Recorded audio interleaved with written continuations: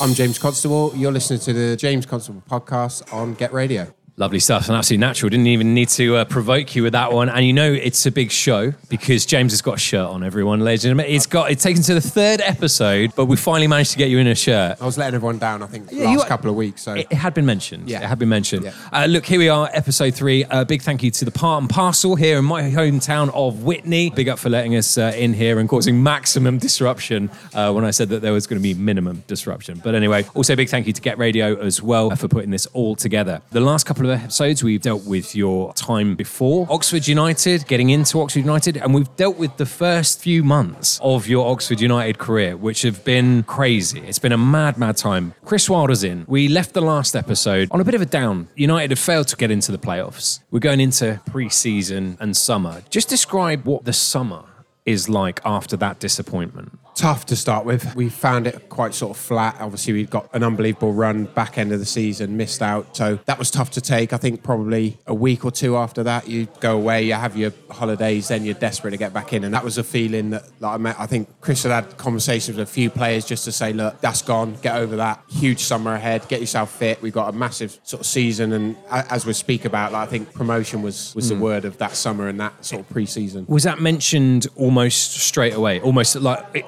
in the dressing room after, you know, you've not made it through? It's kind of like, right, okay, we focus next season, we are getting promoted. That's the big thing. Go away this summer and think about that. Maybe a slight few more sort of swear words in that. But it, along those lines, literally, I remember we sort of came in and then I think we came back out. But in that period of coming in, that was this, we're not going through this again. Like, we're not having these, we're not having playoffs. Promotion was the aim, and that was all that was spoke about, really. So you've had your summer away. I know you mentioned in the last episode you sort of holidayed, but you're a footballer. You're never away from football. You've got it in the back of your mind. It's always there. Are you personally chomping at the bit for the new season? Are you buoyed up by the fact that you missed out and now we've got to do it this season? I think where we finished, I think everybody, if they had said you lost your summer that summer and you were straight back in a week later, I think most people would have taken that because they were just desperate to get back. And it felt like a long summer of being away from everyone. And we, like I say, we're just all desperate to get back in and kick-start again. There were a lot of comings and goings through the summer, as there is a lot of football clubs in terms of transfers, people coming in. How aware of it are you? And I sort of mean, because you're away, is it kind of like first day of school when you get back and you're just like, oh, there's like loads of new kids here? Are you told by the way these players are coming in, or is it just right? You get back to training, this is the new class, as it were, for the new year? Yeah, again, we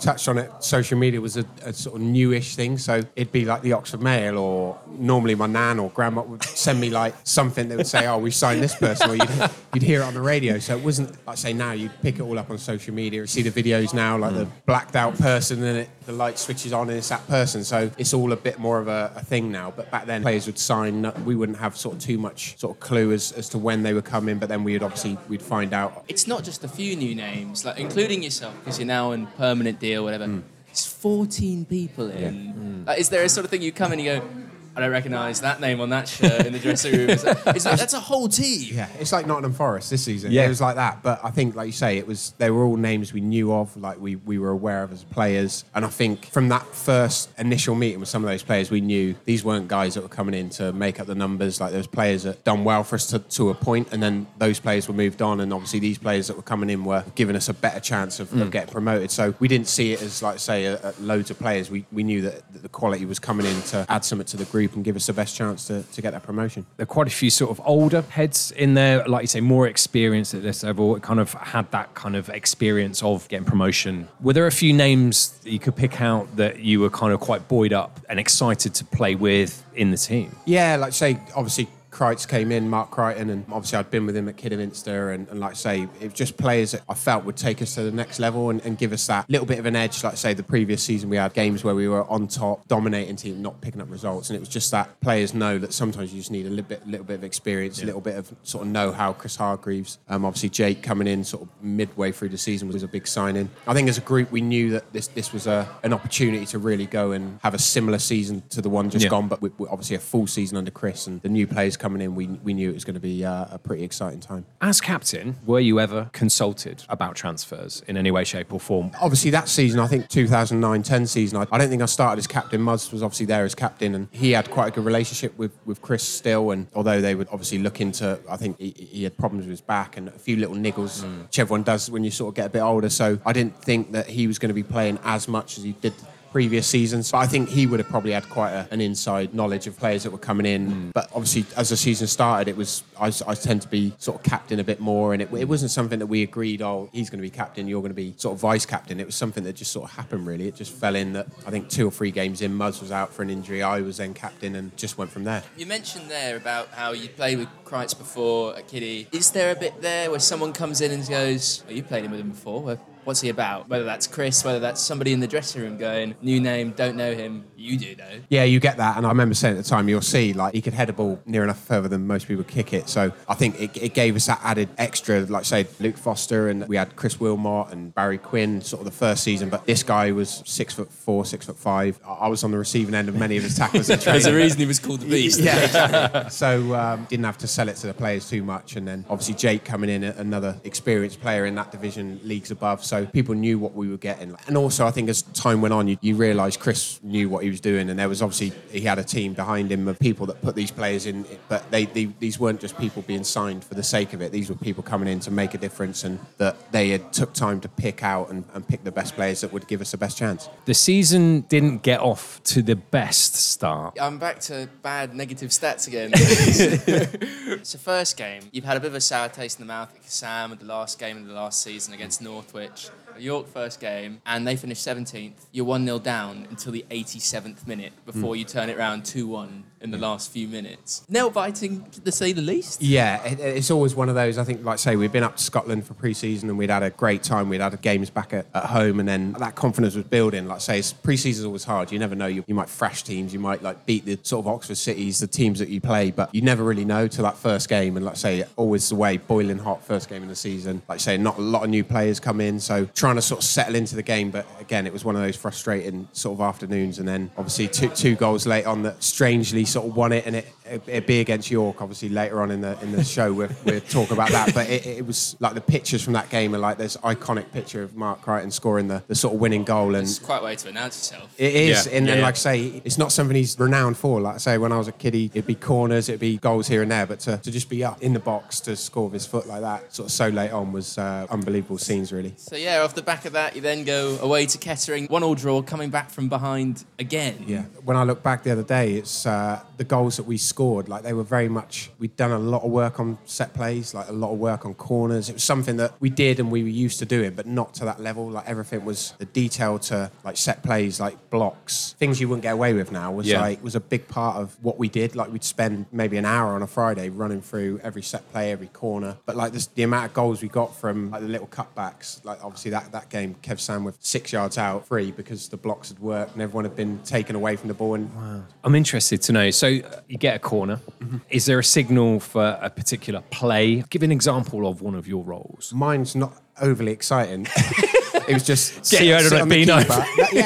I thought, but obviously we had, I say, Kreitz and big players that probably arguably sort of better in the air. So it's just like, look, stay on the keeper, don't foul him, whatever you do, don't touch him, don't grab hold of him, just stand there, block his view, stop him coming out. And then, like I say, normally it would be the other lads would come in and crash it, but I would almost inevitably hit the goalie, drop down, 2 yards out, goal. And it was a role that I quite enjoyed. I'd like say every now and again you'd give away a foul because you'd be too physical or too much of a block. We know it's more than every now and then. Are we doing that now? Are we going to reveal this now or a bit later? No, I think we'll save that to the end. But that's definitely worth hanging around for the end of the podcast because one or two fouls. Yeah. Let's just say that. So the start of the season, strange. Like you said, I think the word that we've used it a bit is strange. Results have been coming in. Maybe performances haven't been the best, but sometimes good sides get results when they maybe don't deserve them. Exactly, and I think from the back end of the previous season, we got a bit like more of a grit, determination that's scrapping out 1-0 1-0s, 2-1s, whatever. We seem to have grown a different side to the squad that actually we're not all about pretty football. Yeah, we can beat someone 4-5-0, but actually we can scrap out a 1-0. I remember sort of one of Chris's things that it was always like, if they want to play football, we'll play football. If they want to fight, we'll scrap. Like he's very much, we would adapt to what the opposition were. If they wanted to make it into a scrap, we'd have a scrap, we'd go toe to toe with them. But like I say, ideally that he wanted to play football. That was his thing. That's obviously Sheffield United teams he's been at. You can see how he wants to set up. But sometimes it wasn't always the case. You go to away to Grays or wherever, you can't necessarily play football. And it was a case that we would adapt to who we were playing to get the result. Are there teams that you go to and you go, they can't play football? They're going to be elbowing, they're going to be doing all these cheeky things that will give them an advantage on the pitch. Are there those teams that you pick out on the fixture list and go, that's going to be a battle? Yeah, I say, not to compare us to Man City, but back then there was teams that would come to the Kassam and they would just be there to scrap out a 0-0. They knew, obviously, we liked playing at home. We had, through that season, I think we were averaging 5,000-6,000 at home games, which was just phenomenal. But teams would like to come and play against us, so they would set up and make it difficult at Forest Greens, like say Grays. You go to their place and they'd play slightly different, but it would still be the same. They'd want to come and frustrate. And I say we had lads that could sort of get frustrated. Don't know any of those, but we would. The title of the podcast is a bit of a giveaway, I think, one of them. we would sort of get frustrated with it. So it was a sort of case of managing that and actually trying to. A lot of the goals we scored were late on in those games, so we knew we would always create chances. We knew we'd score goals, but it was a case of if we could just control that frustration that teams come in to just frustrate us, that we'd always create chances. You spoke last episode about the Red Bull, which is absolutely mind blowing. Go and have a listen to the second episode if you have missed it, because the Red Bull before the game, absolutely incredible. So Statman Ted has been actually delving into the facts about this, and some of these things are quite surprising. The smile on your face is like, I'm interested to hear what this is going on. So I've gone through all games for the season. You said yourself that if you're down 2 cans of Red Bull, first 10 minutes of a game, you're feeling a bit wobbly. So you scored 64 goals in the league that season.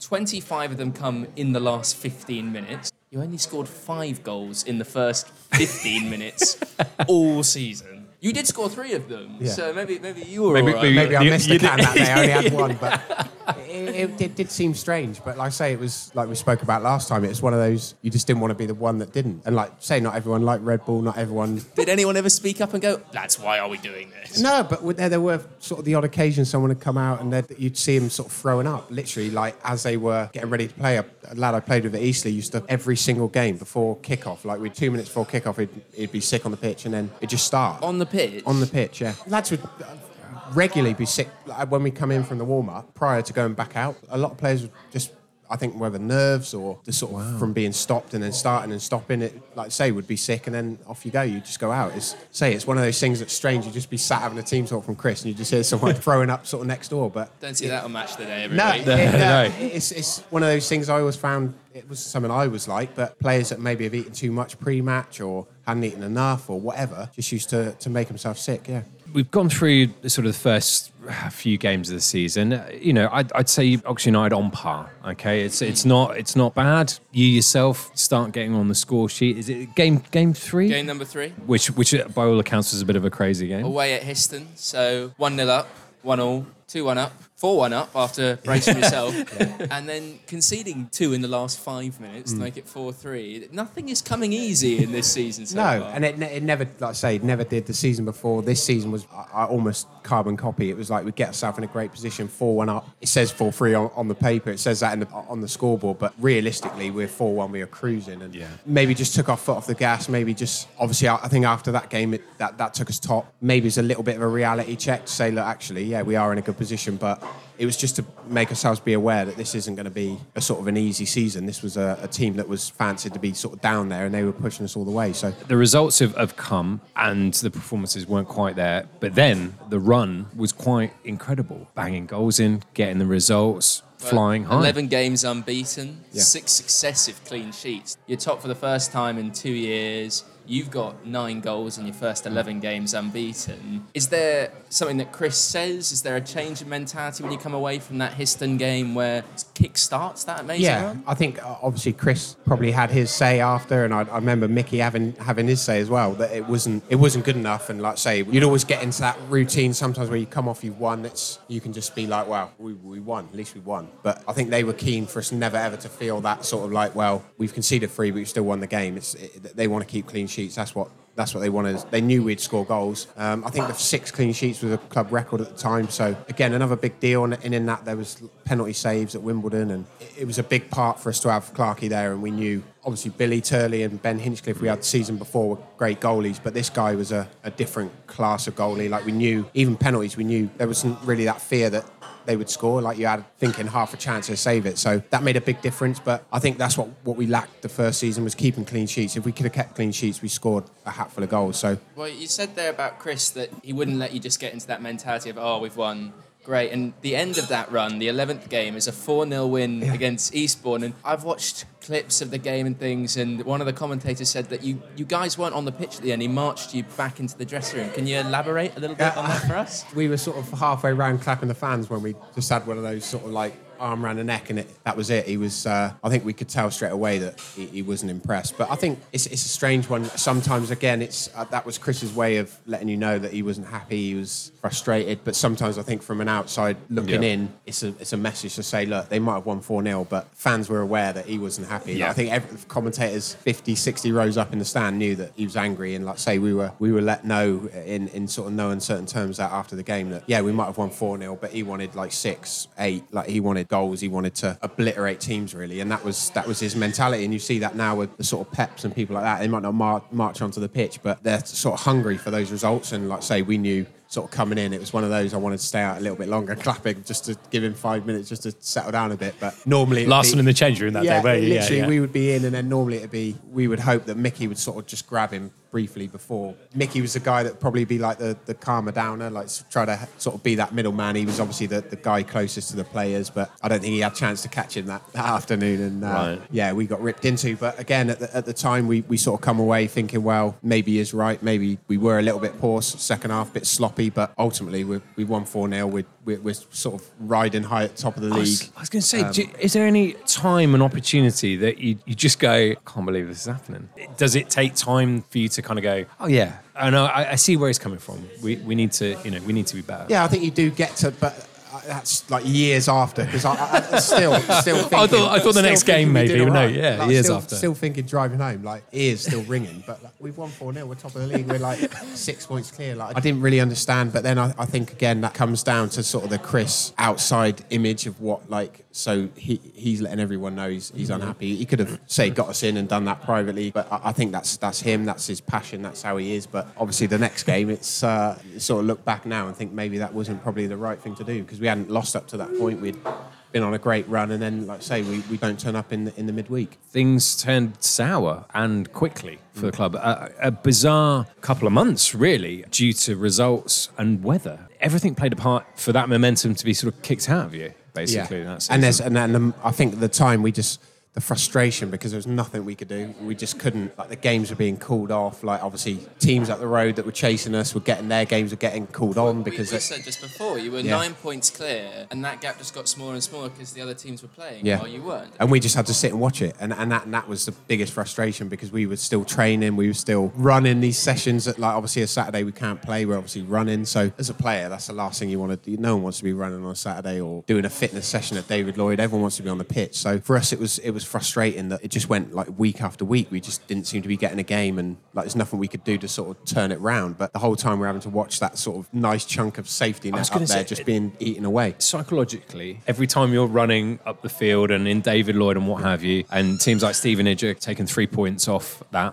are you going, they're going to overtake us? Yeah, because I remember just thinking to ourselves, like, we're going to have to squeeze all these games in. And it was already stacked with, like you say, you had the FA Trophy, like all these competitions. And then you're thinking, well, that's another game that's got called off. There's another game that's got to be fitted in. And the whole time we just kept thinking, well, like they're going to slip up. Like they're going to have a bad run. Like we've had our runs and like say we haven't played and stuff. So we're like, well, they're going to have at some point they're going to have that run. And it just didn't seem to happen. Every game they were picking up points. Was the FA Cup run a distraction to that as well? Yeah, it was obviously just nice to have a game. I think it got to a point where no matter what Oxford Senior Cup, it was just a game. Like we just needed to play. But I remember we'd had sort of like games between ourselves and train, and just try to keep that sort of level of fitness up. Because like I say, you could train as much as you want. Like match fitness is completely different, and I think we struggled to sort of keep that up as without playing. But like I say, the FA Cup's always a special competition to play in and be part of. But obviously having them sort of beat Yeovil and done what we did to lose to Barrow is like the team that ended up being becoming a bit of a bogey team. Yeah. And it's never, like I say, never a nice sort of place to go. But to lose to them, it was like it was frustrating after how well we had done in the previous rounds. Well, it's that thing of usually when you have a bad result, it's we kick on again next week, but you go 3 weeks without a game. Yeah, and we were just hoping that something would change. I think even at one point we were seeing whether we could then swap. So we were at home, could we play away that weekend, and then obviously the home game swap it back. Wasn't there even mad like things to try and thaw, in inverted commas, the pitch out and doing all these bizarre things to try and get a game on? Yeah, I remember like they had a cover on bits of it because it was always the side that had the tall sort of stand that would always be frozen, like where the dugouts are now, that was always frozen. So they would try to cover it. There was drums with sort of hay set on fire, like anything to just try and keep drums the heat with hay set on fire inside, just to try and keep the heat in the pitch so it wasn't freezing. There was guys with pressure washers, like trying to somehow like squirt the ice out of the ground, but right? ended up causing it to freeze even more, and it just nothing we could do or try to do could get this ground to thaw out and get the games on. It's not the only weird thing you had that year. The game that sticks out for me, Rich and I were looking at it yesterday, away to Forest Green, just before that, and you score, you go 1-0 up, it's all looking great. Power cut. That level of football, it's a nighttime game. In the video, it just goes pitch black. Yeah.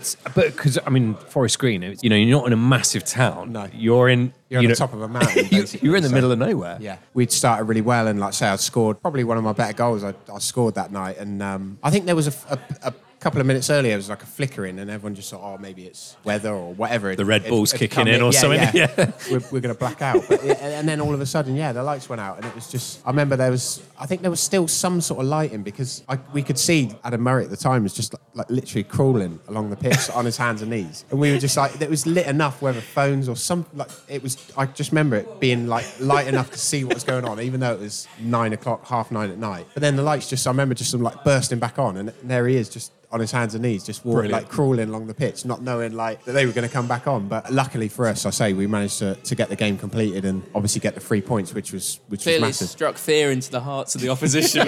They said as well, it went out, it was the whole town, and it wasn't just the ground, and it was literally the whole of Stroud, I think, had lost power that night. We're in this middle of this bad run. The results weren't particularly going your way. Lots of games were cancelled. The lead has been eaten up. And we get into the stage early January. Is it you're injured and you miss a few games as well? Is that affecting the team? No, I think one thing I will say, that season was phenomenal for like the amount of goals that were shared around. Like obviously Matt Green and like Simon Clist and Danny Ballman. Like there seemed to be mids. We were getting goals from everywhere. There wasn't just like the goals were going in for me, but I didn't feel as much pressure because I knew we were scoring from all over. So niggles that maybe the season before I'd have played on and played through and stuff, and then probably prolonged the injury. I was like, you know what, like it's better to come out for a week, 2 weeks, and then back in rather than struggle on for sort of months and then be out for 6 months. And we had a decent sort of physio and stuff that would say to us, like, just come out. Like, it's not worth derailing the season for a niggly tight hamstring than playing the game and going to pull it completely. So, are there times when you're running out onto a field, not necessarily for Oxford United, not necessarily this season, but where you go, I'm 75%, I'm 60%, I'm even less?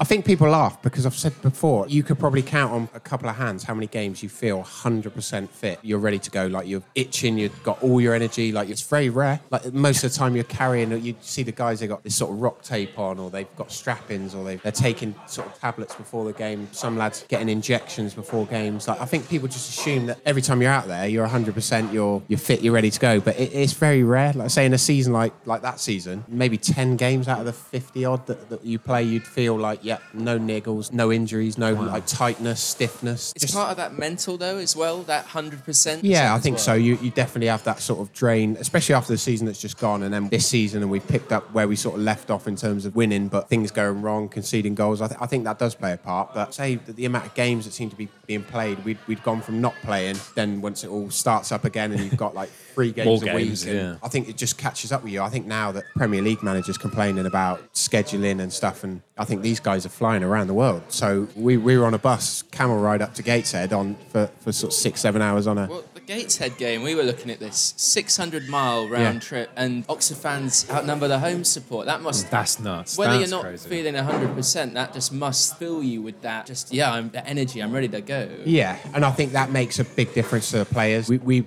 are lucky as well. We'd always travel on the day before. So we'd go up on the Friday, we'd stop halfway up, do a training session, or sort of just get off the bus, get your legs going, then get back on the bus for like another 3 hours or 4 hours, however long it took to get to where we were going. So at least we try to give ourselves the best opportunity rather than just travelling on the day. But we would never know prior to the game like how many were going to come. Like obviously Gateshead is one you think, well, you'd understand if they didn't turn up. But you get to the ground and they're already there before you, and it's like, and it would be the same faces you'd see that had driven up and stayed over as well. And you couldn't help but be sort of driven on by that. So they made a huge difference that season. But they were the 12th man. They did get us through games when it was tough going. When you came back from your injury, you've come off the bench. 1-0 down, I think. 1-0 down. Crawley. And I'm going to deliver the bad news this time. Miss a penalty. Not for the first time this season. I've already had a bad touch to set up Chappie by this point. I've tried to bring it down. I think it's hit my shin and rolled to him and he smashed it in. But yeah, I did win the penalty, but this time, I missed it again, which... 3 misses that season. Yeah. There it is. Luton was hard because, like I say, I missed that and managed to sort of make up for that, and that was a sweet feeling. But then obviously to miss again, it was like I'd only been on 25, 30 minutes, so not really that long into it. But sounds like making excuses, doesn't it? It is I've only been on 25, slight 30 minutes. I thought you were going to say I've been on 2 minutes. No.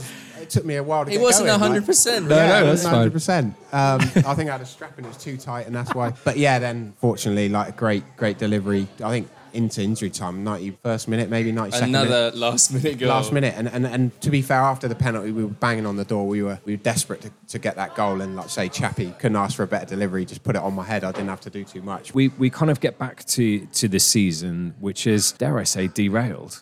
This is probably January time. Well, no, the real madness, I feel like to set it up all the better, certain stage of the season, you're 9 points clear of Stevenage, and when you get to the end of December, Chris's first year, he's in charge of 46 games, you win 33. Yeah, it's insane. But you go into the new year, Chris sets it's going to take something special to stop us. And just from there, it's 1 win in 8. And you go from being 9 points clear of Stevenage to 6 points behind them. What happens in that dressing room? Again, we struggled to sort of put a finger on a team with the same 11. Like, we hadn't changed any set plays. But March especially, I think, was probably the worst month I've had in football in terms of results and the way it was going. We just couldn't. We were in on Sundays. We were trying to look at different things instead of training. Let's go and do like paintball. Let's just try to break up something or try to do something different that might sort of somehow turn this around. But we just could not seem to sort of get out of this little rut we were in. And like I say, I think we a few sort of faces, Chris Hargreaves. There was a few sort of players that come in the middle of that spell that they thought might sort of maybe that experience that might be able to get into the lads and sort of somehow try and get us out of that slump. But it just seemed to go on, and that month seemed to feel like almost like a mini season in itself. I think sort of within ourselves, we were probably looking at the playoffs and thinking, look, let's just make sure we make the playoffs, because there was a chance we could have sort of slipped out of that altogether if it had carried on sort of too much longer. Is it hard to get yourself motivated for the playoffs as opposed to motivated for, we're 9 points clear, looks like we're going to be winning the league? Yeah, I think when you're up there, it is tough. Like say, it's a lovely position to be in. You're top of the league. You're, like say, 9 points clear, but you know everybody was gunning for you. Like Eastbourne away or Histon or Ebbsfleet, wherever we were going, everybody wanted to beat us. And that's not just because we were top of the league. That's because it's Oxford. It was always a big game, but it's never an easy place to be when you're top. Everybody's looking at you. Everyone's like, say, wanting to beat you. Actually, dropping down, it was like, right, now they're after Stevenage. It was a little bit of pressure off, although internally pressure was still on all of us. But I think for us to just be out of that limelight, everybody had written us off. They'd blown it. They might not finish in the playoffs. Actually, for us, that was quite nice. It was a relief to say, look, going into games, that if we won, great. Like, it was sort of gave us a little bit of a breather that we had, I think, 26, 27 games where we were top, like we were number one in the league. Actually, a few games where we're not there and the pressure's off slightly. March finished and it sort of turned around a little bit. So the run gets you into the playoffs. How are you feeling? I think obviously going into that, it wasn't great. We lost the last game of the season. I think they dropped a few of us, which we didn't really want. I know they're trying to get you ready, but then I think the semis were 5 days after the season finished. So as soon as the game was finished, it was like a 5-day prep, like a normal week basically before a league game. So we tried to not change too much. I think we were aware of what we had to do. Like nowadays, like some of these sort of semi-finals are one-off games and stuff, which is horrendous. Like I think sometimes it's nice that we knew we had two legs. Yeah. Obviously, where we had finished meant we were away first, which was nice. So again, we were already not writing the game off, but we knew we were going to be home. We knew we were going to be home second leg. So we never set up for a draw, but I think we thought, look, if we come away with a draw here, we're going to win at home. So I mean, it should have been a 1-0 win. Yeah. It really, really should have. Yeah. I mean, it's such a clear foul in the middle of the park. Well, I played with him for England C, and I said, like, how the hell did you get away with that? Because, like, say, the referee from the clip is just there, and he just pulls him to the ground. But then I say it's funny when you watch it back, he chases after him and after another, and just sort of shoves someone else just because so frustrated that they hadn't given a foul. But we just stopped. We just sort of switched off. So it was something that we spoke about and said, look, we just can't do that. It's too big a game, too big an occasion. We just got to play to the whistle and sort of get on with it. But it's a great finish after that, and we came off definitely a frustration that we hadn't won the game. But I don't know, strangely probably gave us a little bit more we felt we should have won the game. So we came out at our place sort of ready to go and ready to go to war a little bit. You should have won, but you're going into a one-off game now. It's 1-1. Just describe the atmosphere, because this is one of the biggest attendances that Oxford United have ever seen. It's the second highest attendance ever at the Kassam. It's not been topped since then. Must have just been magical. It was, I remember just like say going and the sort of level of determination we had, like that again, coming back from the game and seeing obviously the fans. And I think we come together even more, strangely, because it felt like we had been robbed a little bit. But that training leading up to that game was just, like I say, everyone was just so switched on. And I think we didn't probably take it in enough. The build up to that and obviously getting to the ground, and obviously after the game you could enjoy it. But I think prior and while the game was going on, we didn't really probably appreciate the size of, say, the crowd. Now they're in League One, and say that they haven't managed to top that crowd is just, it's hard to sort of believe, really, that even back then, the amount of passion the fans had, and astounding, really, when you look back on it and see the scenes at the end of the game. Yeah, no, absolutely crazy. At this point, we should just mention that, you've scored home and away. To quote Chris, but it's bang at it.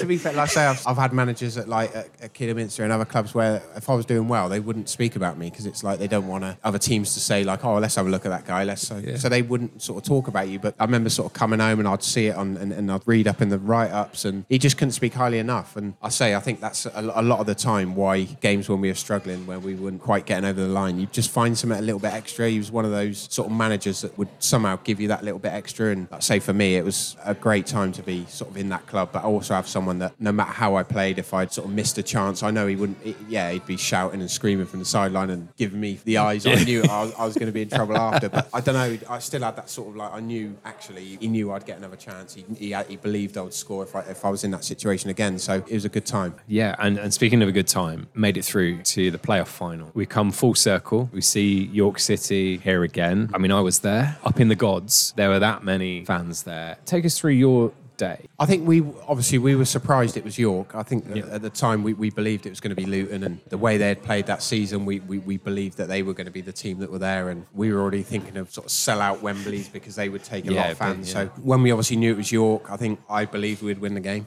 We'd beat them the first game of the season. They thought they had won it. We snatched it away. And obviously just the team, when we had played them through the season and where they had finished, I just always had the feeling we were going to win the game, whether that was going to be 1-0, whatever. We would do enough on the day to get the win. So obviously the day of the game, we went up a couple of days before, managed to crash the team coach the day before. Just what you need in Wembley, which we'd been dropped off our boots, shin pads, sort of took it in really, just so we didn't have so much of a surprise the next day full of fans and ready for the game. So we pulled in stupidly tight. Why they've made it so tight, I don't know. But we've pulled in, parked up, done what we had to do. Obviously coming out, we've come round. I remember the lads just screaming, like saying, like, we're going to hit it. We're close, and then we've hit this, hopefully it wasn't a gas pipe, but it looked like a gas pipe at the time. Clipped it, smashed the outside of the window. Like, we didn't hang around. We literally just, Pete, the bus driver at the time, I think passed away recently, but he sort of backed up and we sort of snaked out and we just got out of there as quick as we could and got a bit sort of further out of Wembley. And I remember Mickey sort of getting off the bus with a broom and just knocking these little bits of glass that were dropping all over the road just to get them off. Preparation. But actually, everybody was that sort of fear, that that sort of what we were feeling about the game.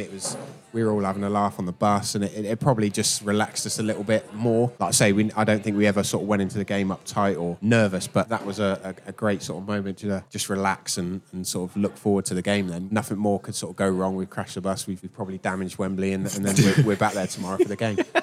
So you've been at Wembley before, and I found it quite poignant that you were there with Kidderminster. Half-time, you're sat in the dressing room, you're spending your goal bonus, you're spending your win bonus, and you lose the game, ultimately, after being in a very strong position. Yeah. Is that playing on your mind at all? Yeah, I think for me there was definitely an added extra of I can't climb those stairs again and be wiping away the tears like Gaza and sort of crying on the pitch. I couldn't be in that situation again. And I know, sort of speaking with Kreitz and that, I think we roomed together down in Wembley, and we spoke quite a few times about that sort of feeling and how we had been through that experience. It actually probably gave us a little bit of something added that we could sort of speak about, especially before the game in the huddles. We would say, look, we've been here. It's a horrible place to lose a game of football. So we could sort of pass on that message, but I think the lads were so sort of clued in on what we needed to do. But for us, definitely having that little bit of added heartache from walking up the stairs and picking up a loser's medal definitely gave us an added incentive. Are there butterflies in your stomach at any point? Are you there looking up at the crowds and going, ooh, there's quite a lot of people there, isn't there? It wasn't until we pulled into the ground. I remember just being on the coach, and we had a thing where we were allowed music so far, and then music would have to come off, headphones would have to come off. There wasn't. You could listen to it pre-match and bits, but then as soon as it was bus to the ground, I remember the cards were put away. There's no cards, no people watching Netflix. It was right now you're focusing on the game. And I think this one in particular, we had the pack of paperwork we'd have for normal games, but it was on our seat on the bus, and we were being told to sort of read it and sort of take it in. And I think looking back, it wasn't so you might have flicked through it, but we were just so you're not reading the words on it. Yeah. And there was messages on there bits that had happened in the season where maybe teams had written us off, or little comments about they'd blown it, and here we were sort of pulling into Wembley, and actually we still had ultimately sort of a huge chance to get promotion. And like I say, it's a 50-50 as to whether we were going to be playing League 2 next season. But I remember sort of opening my kit bag, and there was notes from mum and dad, and obviously just saying, look, that they're, whatever happens, they're proud, they've enjoyed the season, reminding me of what I wanted to do when I was a kid. All these things that it was great, but actually I was thinking it's on my mind then, just the letters and say how much they had been through getting me to that point, that journey to get me to playing at Wembley. And I got calls, FaceTimes from them travelling up, and the bus loads of people. There was buses from Chippenham, fans that followed me from obviously leaving Chippenham in sort of 2005 that had followed my career. They wanted to come, and it was just phenomenal the amount of people. Pulling in was the moment I think everybody had a little bit of a lump in the throat moment. It feels like a lovely way for the fans more than anything to cap off that season. They've had the heartbreak of last year with that Northwich game. To the start of the year, we mentioned it really briefly, the 12th Man Fund to sign Jamie Cook on deadline day, all culminating in that final day at Wembley, outnumbering York fans 3-1. Yeah. I think as a fan, as a player, the playoffs are the way to go. If you can guarantee you're going to win on that day. That's so interesting. If you can, no one wants to go up automatically. Yeah, it's great. You get your trophy, you get your bus ride and all the rest, but you don't get to play at Wembley. You don't get to... We said this before. We literally said, I wonder. Yeah. If you can guarantee you're going to win, then your playoffs are the way. Wow. But obviously, as a player, you just want promotion. But if all else fails, so you're not going up automatically, playoffs, well, it's the difference I wouldn't have swapped it. Winning away at Gateshead to get promotion versus in that magical place. Exactly. And then, say, something you'll never forget. And I'm sure they enjoyed their promotion and they got to celebrate. But ultimately, we were going to be in the same league. But we've been through that, and we've took over 30,000 to Wembley and lived just an unbelievable experience that we wouldn't have got if we had gone up automatically. Gets to the game itself. I guess the first 44 minutes of the game were perfect. Taking an early lead, go 2 up. Your third goal at Wembley in 2 games, might we add. Maybe even just thinking a little bit about climbing those stairs and kind of lifting that trophy. The safe pair of hands of Ryan Clark does something inexplicable. York are back in the game at 2-1. Yeah. What are you doing, especially so close to half time? Is Chris singling him out? Yeah, it was good. It was definitely going to plan. Like I say, 2-0 up, and I think Mids Jack Midson had hit the post with a header, which, looking back, if that had gone in, I think it would have been floodgates. So I think that would have been them done, and we would have gone on uncomfortable. But it's a strange one. He was so good that season. Like, some of the saves, and I think he got voted player of the season from the fans that season, and just unbelievable keeper. Like, I just... Even now, it didn't help that it absolutely chucked it down for 20, 30 minutes. Yeah, it was real bad. Which added a little bit of zip. But I think when he's fumbled, he's tried to sort of correct it, and then Jake, and it all got sort of congested, and it ended up obviously going in. But I just remember looking, and I think Jake's trying to say something to him, and it's just like... glazed over. I think probably fear of what's happened, and just a shock of literally, we were coasting fully, going in at half-time, just that was it. We were sort of halfway there. So then actually thinking, right, this could be a sticky second half. But I remember serene, like there was no panic. Like I remember Clarkey trying to sort of apologise. Lads were just butting in before he'd even got to us. They were like, don't even say it. Like, you don't have to apologise. We wouldn't be in this position if it wasn't for you. Like, you've kept us in games, you've saved penalties and got us points. In terms of, like, negativity, there was none. Obviously, on the pitch, I remember sort of after the game, Dad saying, like, everyone was sort of, like, nervous. There was no fingernails left. But actually, if they could sort of have what they used to have as Satanta, you could see in the change room. Like, lads were sat around as if we were sort of 4 or 5-0 up. Like, there was no panic, which, again, I think comes down to that prior 12, 13 days between the second Rushden game and Wembley. It was nearly 2 weeks. So in those 2 weeks, we tried to plan for every eventuality, down to 10 men, giving away a penalty, like anything that could happen. I think obviously we didn't expect the goal to come like that, but pretty much everything else we were ready for every eventuality that could happen. So being 2-1 up, we would have took that over being 2-1 down. So there was no sort of panic on our side. And then the second half comes and you get the third goal and it's just bedlam. I remember I was sat at Wembley and I really was in the gods. I was a very last minute ticket. I think I bought it, really last minute. And even that atmosphere then, when that third goal goes in, because you knew that was it then. Well, I just remember the second half just being absolute, like, nervous wreck. I remember, like, they had chance after chance. We said, if looking back, like, a few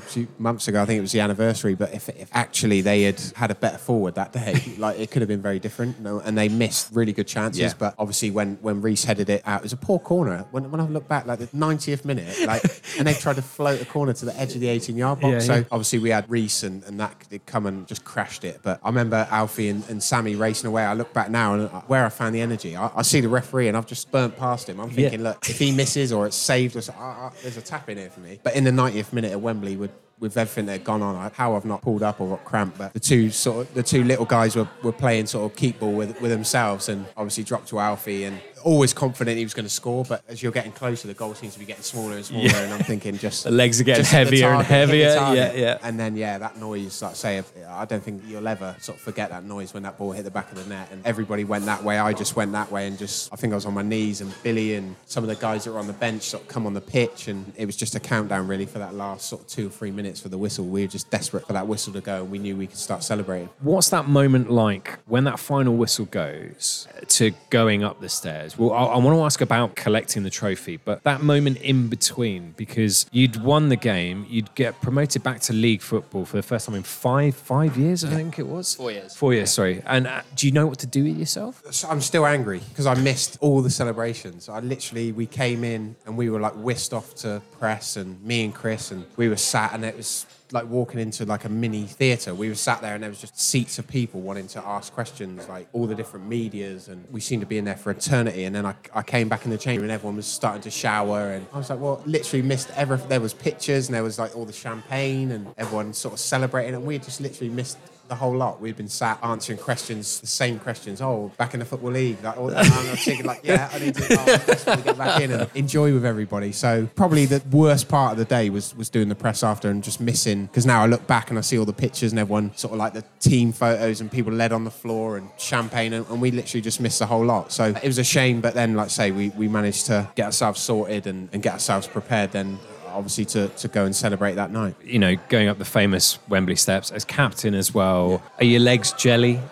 You're lifting a trophy at Wembley. I mean, you've already scored a ton of goals at Wembley, let's be really honest. Now you're going up those famous Wembley stairs. What a feeling. Well, again, I just remember at the time trying to find Muzz, because obviously he was captain at the start of the season. It was something I almost like, I'm sure I spoke to him the night before and said, like, if we win, you'll come with me. Like, you were the captain, like you were here at the club before me, like you've seen the journey they've been on, but I didn't want to be the person that just goes up there and collects that trophy. It was a big part of obviously Oxford's history, and like obviously he played a lot that season, and it was something I was desperate for him to be a part of with us. Like I know he wasn't in the 11 or on the bench or whatever, but I think everyone respected him as a player. Like he did a lot for us from his injury at Christmas up to that point. So obviously climbing the stairs and like say just they hold you in a little area for it seemed like hours.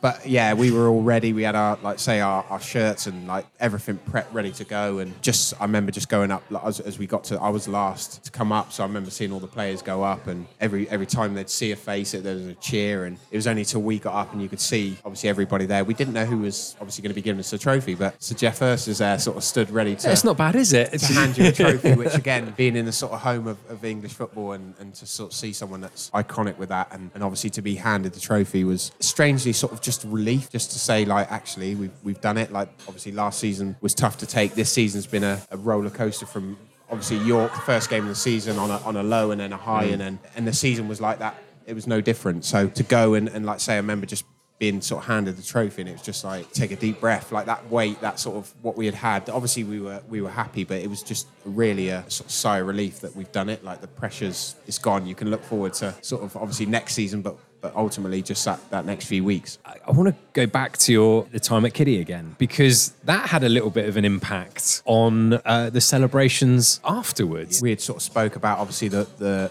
Wembley with Kiddie and missing out and having to come back and do open top buses like in the rain and all that side of it. I remember there was sort of half whispers about the night after the game and for Oxford, and if we won, we would go out. And I think it was never planned. I think everyone was in the same sort of mindset that we don't want to get ahead of ourselves. So nothing was sort of said too much. We obviously had a group chat. There was no mention on that of any sort of goings on. So obviously we've come out and we've gone across the road. There's a pub and we've hired it and we've got everybody in there and we're watching back the games like literally on loop, and like the fans are almost like reliving it, the family and friends of the players. And then yeah, we're just sort of getting this feeling that everybody's sort of one by one going to the toilet, getting changed into jeans, shirts. I remember saying to Kreitz at the time, like we hadn't brought gear because we thought, look, we don't want to tempt it. We've been there before. We thought we'd won the last time, so we weren't going to bring anything just in case. Like last thing you want is the gaffer finding your sort of your best shirt and trainers and shoes ready to go out if you just lost the game. So I say we didn't bring gear with us. We just thought, look, no matter what happens, we're going to sort of stay together and everything. And like as it is, like everybody else has got gear. They're all ready. They're all dressed. And we spend sort of a couple of hours in the pub, and then yeah, they all go sort of jump into taxis and off into London. And me and Kreitz were back on the team coach with the coaching staff, some of the directors. Obviously the trophy came back with us. But like I say, looking back, I wouldn't have changed it for the world. We were back. Got dropped off in Woodstock and we were in the pub till sort of 2-3 in the morning. It was just unbelievable experience. And like I say, it could have gone into London, which would have been great. But actually, we had a night, like I say, we'd never forget. So a last little thing that I think we need to mention about a game that was played this season. We don't know if you know this. This is a surprise. This is new to me. You're Oxford United's second top scorer. Mm-hmm. You're behind by 1 goal. And the fourth game of that season, which we didn't touch on, was against Chester. Mm-hmm. You scored your first ever hat-trick for Oxford United. Yeah. That game has been expunged from all history. Yeah. It doesn't count towards it. If that game had counted, you'd be on 699 games and you'd be Oxford's top scorer. Did you realise that? At the time, it was like we knew, even I think after the game, that there was like the Jerome on BBC Oxford had said like they've scored, and it was like obviously we won the game, it was a hat-trick, but there was still this cloud sort of over Chester. But I don't think we really realised, like we just thought, oh well, even if they did go bust, it doesn't affect like goals or like we just didn't assume that would be the case. So they went under sort of later on in that season, but it was only then sort of like the end of that set, they take the goals off. It was only as I got closer and closer to the record that I realised that actually like I remember the last season, 2014, I was obviously desperate to stay. I kept saying it in the press. I was doing as much as I could. If I was an agent, I couldn't have done any more. Yeah. Be an agent for yourself. And saying like I'd love to stay, I'd sign as long as they wanted everything. And I just got that feeling that wasn't probably going to be the case. But again, to miss out and to be sort of one-off is tough to take. Do you still have the match ball, though? I do have the match ball, yeah. I do have the match ball, and it's got pride of place in my study. But, you look back on it and say, obviously, Greeny scored as well that day, and he lost his goal. And I think I got booked that day, and that led to then a suspension later on. So there was things from that game that stuck, and like I say, I couldn't play in certain games, but then the goals that I did score at the time were legitimate goals. Like I say, I always, on paper, I might not be, but sort of internally, I know that was a genuine game. I scored a hat-trick, and they counted for that game. So it's frustrating that it's not in the record books, but like I say, I feel personally I scored 109, and that's what sort of is the hardest thing to take. Well, you've been listening to the James Constable Podcast. Thank you so much for the part and parcel here in Witney for housing us. Big thank you to James, as always, for bearing his soul and his career on the line for us. Big thank you to Statman Ted for picking us up on all the right information. Do please check it all. Make sure he is doing his job properly. Big time. My name's been Rich Smith, and big thank you to Get Radio as well for putting this all together. We'll be back on the 4th episode of the James Constable Podcast, where we'll be talking about a particular big incident involving a club that are not exactly popular with Oxford United. That is all still to come on the James Constable Podcast.